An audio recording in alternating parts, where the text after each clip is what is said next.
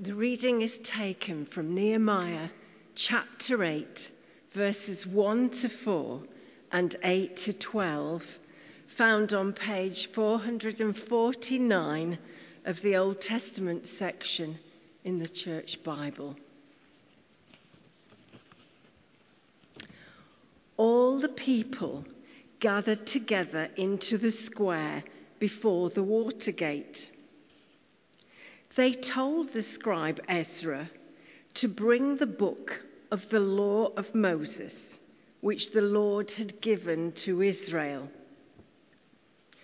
Accordingly, the priest Ezra brought the law before the assembly, both men and women, and all who could hear with understanding. This was on the first day of the 7th month.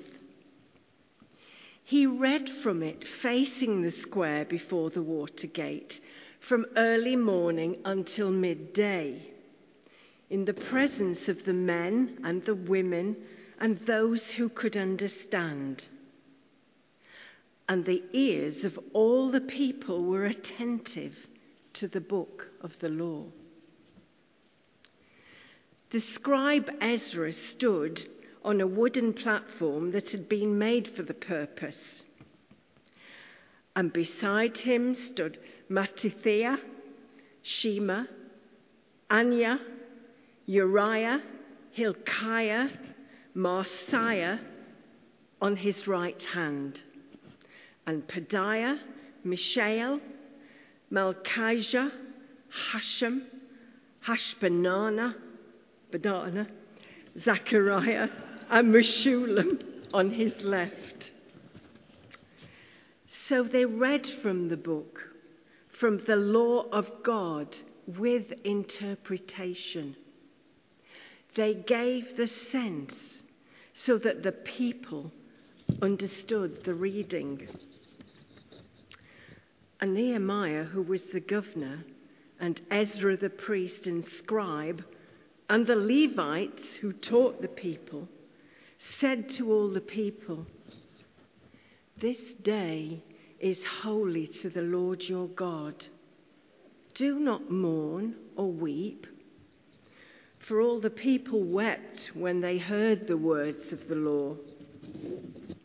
Then he said to them, "Go your way, eat the fat, and drink sweet wine, and send portions of them to those for whom nothing is prepared.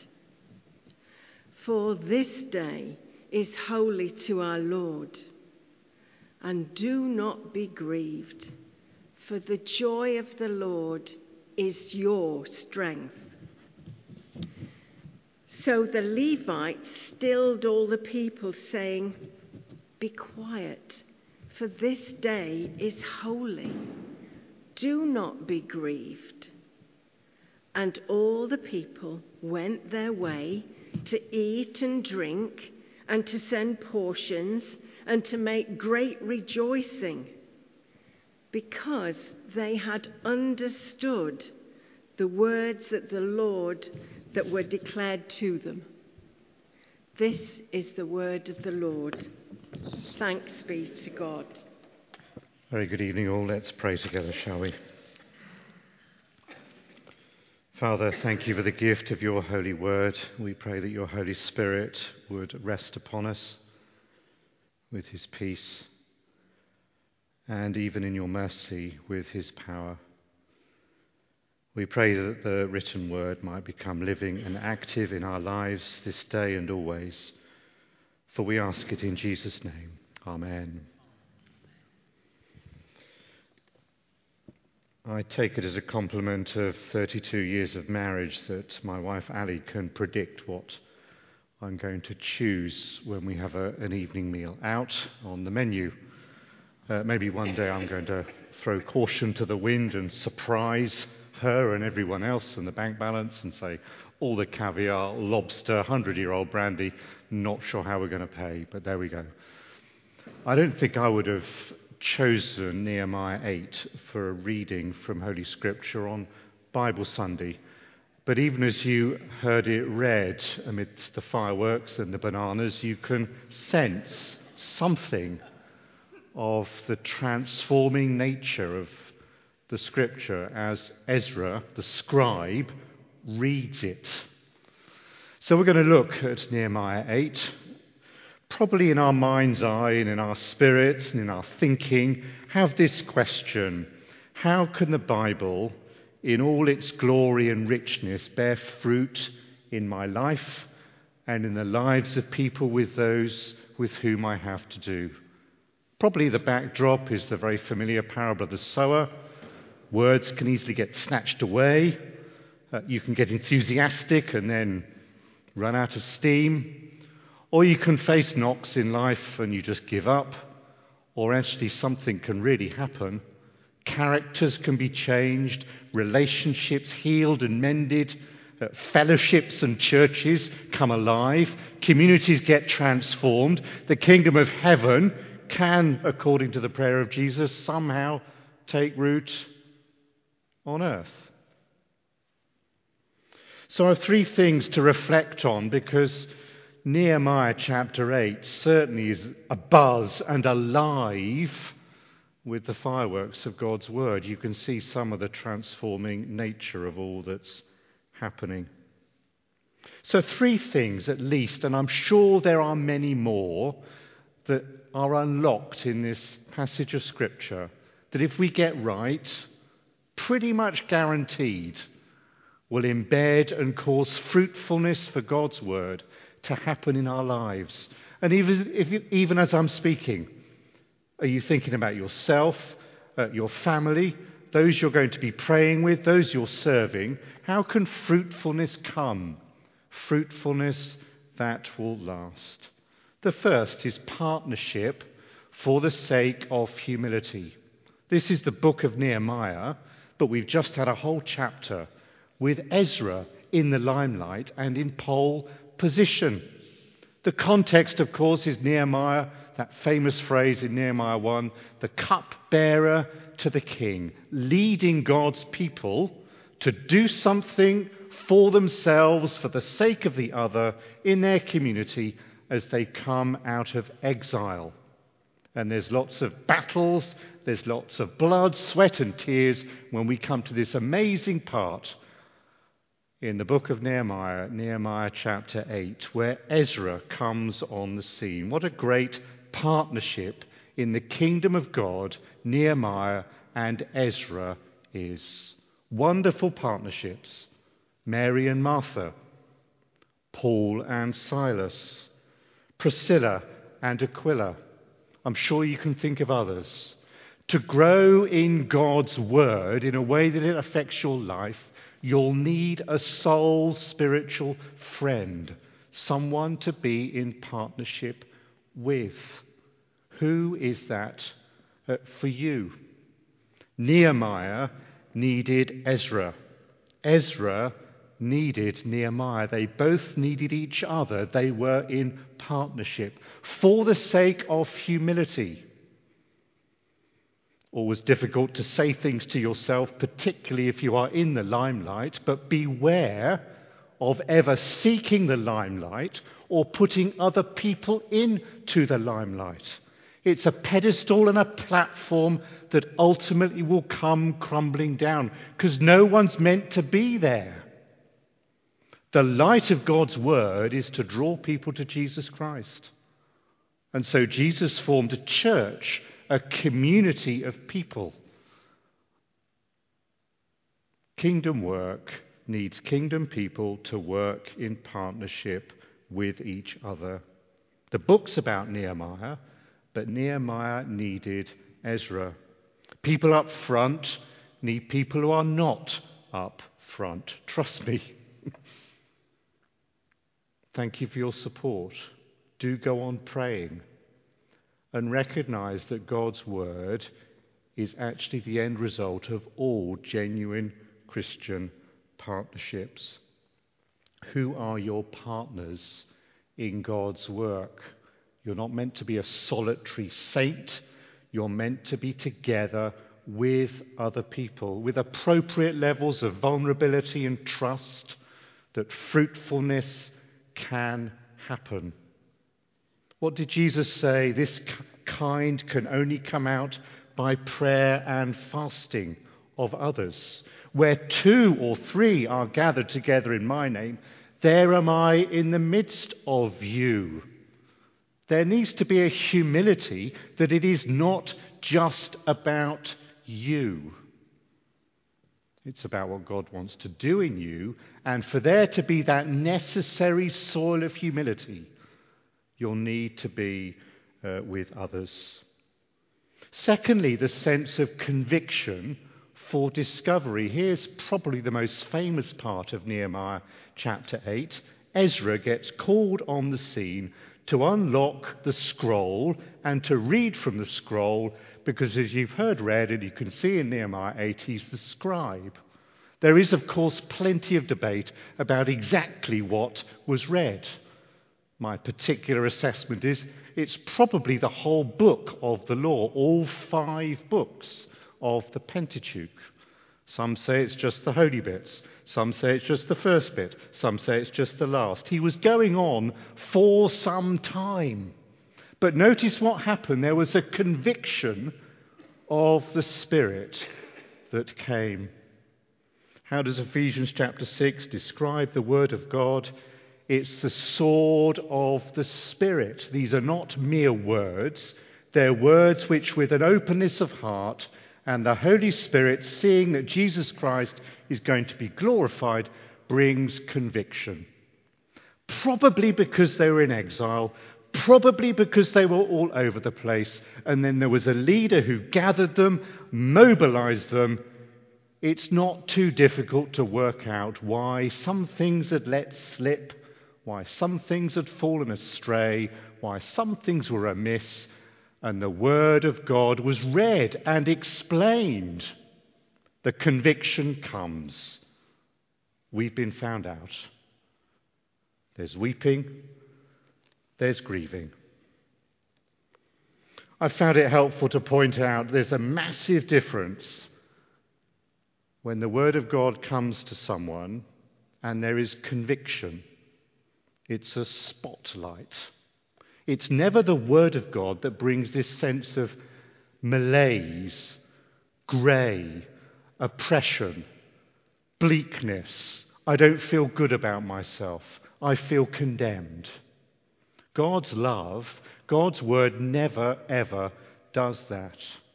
The Spirit convicts, and in my language, Satan is the one, the accuser of the brethren, who would say, you don't need to feel good about this. You're condemned. You're written off.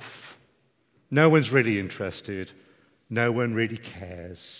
There's grey, there's bleak, there's flat. That's all that's coming to you for what you've not done or what you've done. Such is not from the goodness and love of God. Certainly not read out from the law. The weeping and the sense of regret comes out of conviction of the Spirit that something's amiss, that something has gone wrong. Notice the immediate thing Nehemiah, the leader, says, whoa, it's party time. Now, he doesn't do it quite like that. I'm being ridiculous to make a reverent point. Don't grieve. Don't feel mournful. Don't cry. Instead, the fatted calf, the feasting, for the joy of the Lord is your strength. I've nothing against Wales or this particular village or town in Wales I may or may not mention, but after a particularly memorable time away in Wales, walking and enjoying ourselves in the hill, coming back down to the village, why on earth would you put a speed camera 30 miles an hour capped going downhill? 33. I've been caught, convicted. These speed awareness courses are great to go on because of the humility and the penitential boredom you have to go through. There is a modicum of kind of redemption because you watch all the excuses that everyone else comes out with. But you've all been caught on the camera. The fact that it's going downhill where there's no one around from the hill and you're only 3 miles over the speed limit is neither here nor there. You've broken the law. You're convicted. I can tell you the hill. I can tell you the town, and Bangor's dead to me. I'm never going back. The conviction of the Spirit is a spotlight. It's that. It's not a cloud of grey that you're not worthy or worth it. The folly is if the spotlight's there, if the camera's caught you, and the officer said it's 33 and it's not 30, pal, pay up or do the course, the folly is to ignore it. What happens is if you get it, respond, the joy of the Lord is your strength. Something happens because you're turning to Him. Nehemiah chapter 8, what a great verse, probably one of the most misunderstood verses in the whole of Ezra's long sermon and scribe and law. It's not be joyful before the Lord. It's not try and work yourself up. It's not even joining in with other people who are like that. It's recognizing that God in Himself is ultimately good, loving, and joyful. So it's in Him, and because He's joyful and you're in Him, it's His joy that will give you strength. It's not that 33 miles an hour and a 30 mile an hour doesn't matter. It's just that when Christ died and you could be cleansed and forgiven, and every transgression of the law that you've done that might distance you from Him has been sorted out, and you come back to that in celebratory fellowship, you discover something that God actually is good. First book of the Bible. 8-point sermon. Every day of creation after God makes something. It's good, it's good, it's good. It's 8 points because the last one gets double time. It's very, very good. What's the logic? If He's made things that are good, He Himself is good. There's only one person, there's only one set of circumstances that will make you feel you're no good or not good enough, and it's the one I've referred to already, the one who accuses you, who blinds the minds of people who can't get it so that they don't realize how good God is. Words of Paul. Satan has blinded the minds of unbelievers that they might not recognize the glory or the goodness of God. So it's not, to go back to the language of Romans, we get as many speeding tickets as we can to convince ourselves that we can be forgiven. Let us sin that grace may abound. That is not it at all. But unless you've discovered something of the fact that God cleanses you and loves you, even though you've not been all you should be for others or for Him, then you will never ever discover how good and how brilliant and how wonderful God's love is. Nehemiah the leader says, have a feast, have a party. Jesus the Saviour, who rose again in Luke chapter 15, every time someone comes back to Christ, God in heaven has a party. It doesn't make sense, does it? But God doesn't make sense either. He should just write us off. He should just forget it. I'm not letting Mark out on the road again. He just messes up, not just in Wales. I do a pretty mean reverse parking, let me tell you. Just one hand on the wheel, looking over my shoulder, it's in, just like that. Brilliant. God is good. The third thing we notice from Nehemiah chapter 8 is consolation for growth. As the chapter continues, you'll see that the feasting and the joy continued. So the more they realized, the more they experienced something of the goodness of God, the more that growth and development in Christ continues. To use the language of Romans again, for we are more than conquerors through him who loved us. Where are you on this journey of allowing the word of God to be in you and dwell within you and bear fruit? Who is sharing this with you? Are you convicted about something that you need to just, that's me, I'll sort it. But the only route out of that is goodness and love and more of God. As you might say, what's not to like? And are you prepared to continue in this way? Not just for yourself, but for others.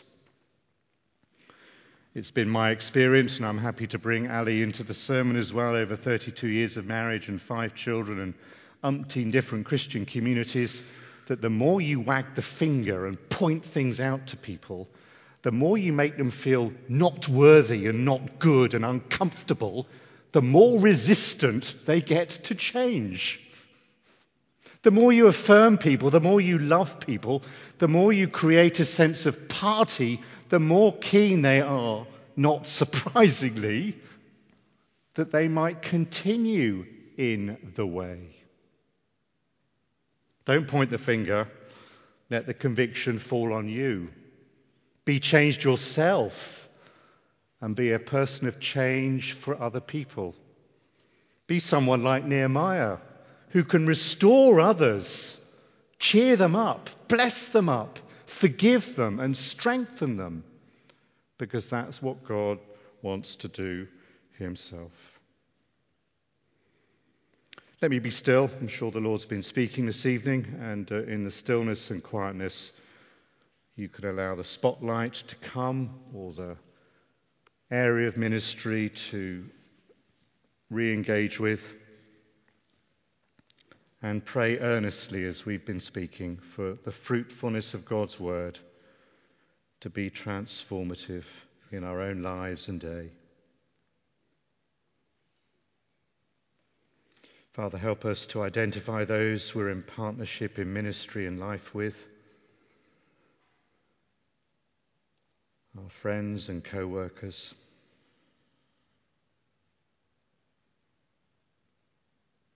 Help us to be those who walk in the light. Your word is a lamp to my feet and a light to my path.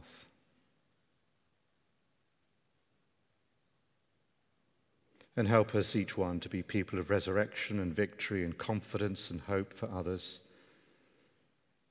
in this desperately broken and fragile, fractured world.